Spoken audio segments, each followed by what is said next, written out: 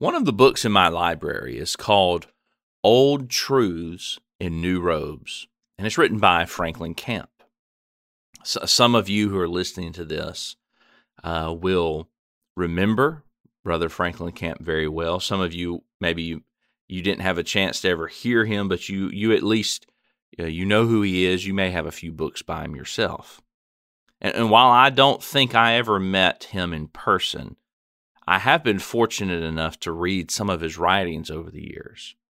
And Brother Camp offered 6 ways that Christianity is different or distinct. And because Christianity is different, many in the world often consider Christianity strange or maybe even weird. We might use that word. But because it's different. The number one reason he gave, he said Christianity is distinctive and strange in that it has a divine message. The message of Christianity did not originate with us. It didn't originate with mankind, with people. It is a message straight from God himself.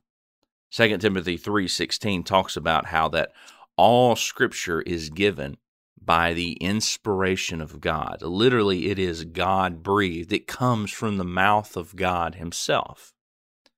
And God's message is what must be proclaimed by Christians. 2 Timothy 4:2 simply says, preach the word.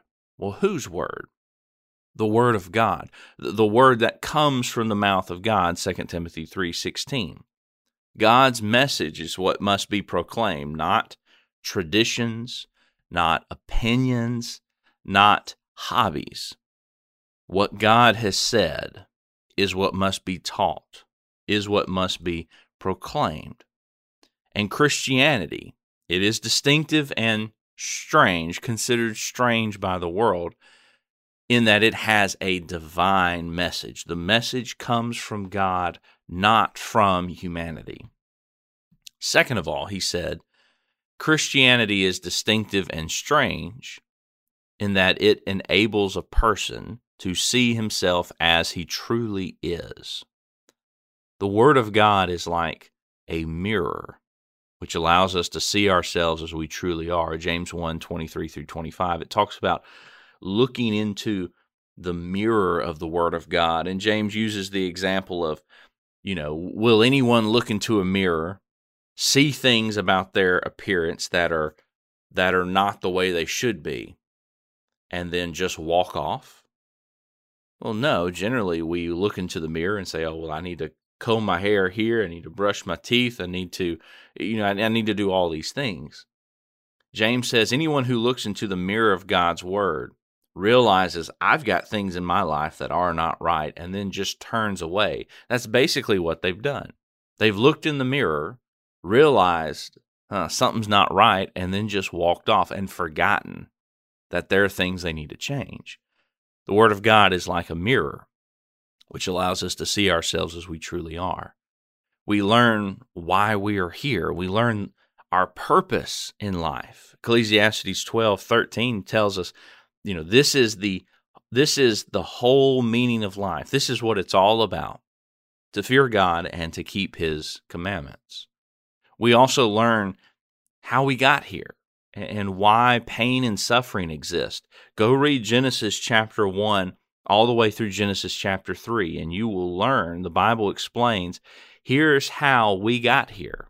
Here's how you and I got to live on this earth, and here's why pain and suffering exist in the world. So many of those big questions that we have. What is my life all about? What's the meaning of life? Why do good people suffer? The Bible provides answers, granted, not necessarily always the easiest of answers, but the Bible provides the answers to those questions if we will look into the mirror and accept what we see. The third thing that he mentioned is that Christianity is distinctive and strange in its ideals and values. What the world values is not what the Christian values. 1 John chapter 2, verse 15 through 17. The lust of the flesh, the lust of the eyes, the pride of life, these things are all commonplace in the world. But it should not be that way among God's people, among Christians. Those are not things that we should allow into our lives. Paul said that he counted for loss many things that the world would think were very important. Fame and popularity and even great education and prestige. And Philippians 3, 4 through 7, Paul said, I counted all that for loss for Christ. Gaining Christ, he said in Philippians 3, 8 through 11, gaining Christ, knowing Christ, and being like Christ are the things that are valued by Christians. Christianity then is very different in its ideals and its values.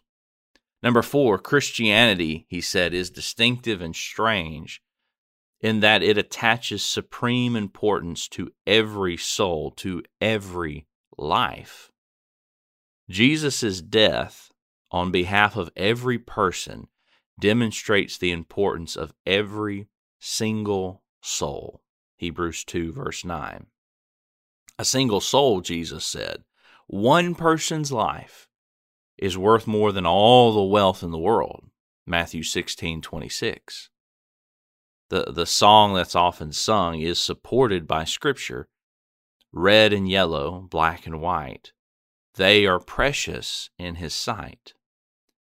Christianity is distinctive and considered strange in this world because Christianity attaches supreme importance to every single life, to every single person, regardless of skin color.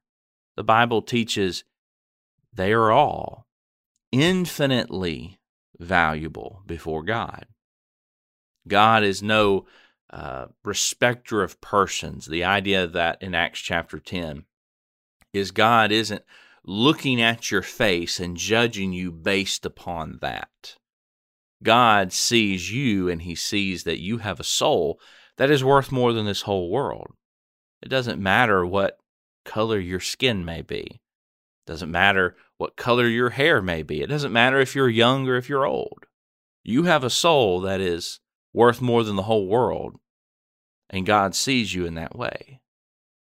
Christianity is different because it teaches that message. Number 5, Christianity is distinctive and strange in its conduct, in the way it teaches people to live and to act and to talk. Jesus commanded His followers to love their enemies and to do good to those who hate and mistreat them. Luke 6, 27 through 28. That's not a message that is commonly heard today. Someone mistreats you. The common reaction is to do something to get back at them. Someone hates you. The common reaction is maybe to hate them in return or at least think a lot less of them. That's not what Christianity says. That's not what Jesus taught His followers. In fact, Jesus said in John 13:35, by our love for one another, for Christians especially, for other followers of Christ, and for others, the world will know we are His disciples, we are His followers. John 13:35. Christianity is distinctive and strange in its conduct. It's different than anything this world offers. And then last, Christianity is distinctive and it's strange in that it finds joy in suffering and sacrifice. As Christians, we understand that when we suffer for Christ's sake, that's when we're strong. Paul wrote that in 2 Corinthians 12:10. When I am weak, then I am strong. Jesus told His followers that they are blessed when they suffer for His sake. Matthew 5:10 through 12. Being a Christian, it means sometimes we will suffer for simply just being a Christian. It means sometimes there will be real sacrifices we have to make simply for being a Christian. And Christianity is different in that it actually finds joy in that because it thinks about our Savior and realizes that in having this happen to us, we are being treated as our Savior was treated, and we have an opportunity to live and to act in the way that our Savior lived and acted when he was treated in that way. Being a Christian means we ought to be different from the rest of the world. There will be times when we will not fit in with those around us because we are called to be different. A Christian will not be like everyone else in the world. They should not be. If they are, something's wrong. Now, naturally, though, we do like to fit in. It can be very awkward to stand out in our world, to be different. We would prefer just to go along with the crowd sometimes. But being a Christian means that we will live a different kind of life. We will be different. We will be distinct from the world around us. I appreciate you listening to this episode of Asking God Why. I hope this has been a blessing to you. I hope it's encouraged you. I hope you have a good rest of your day. And as always, stay curious. What's up, guys? It's Caleb and Michael over here from the Scattered Abroad Network, and we just wanted to say thanks so much for listening to this episode. Yeah, we're so thankful to the East Hill Church of Christ for overseeing this network, and we're grateful to God for this opportunity. And don't forget, you can check out our show notes below for all of our social media links, email address, website, and we have a monthly newsletter, so don't forget to sign up for that. Please remember to leave us a rating or a review on whatever platform it is that you use, and please continue to keep our network in your prayers. As always, thank you again so much for listening. Be ready tomorrow. We have brand new content coming out here on the SAN. Thanks so much, and God bless.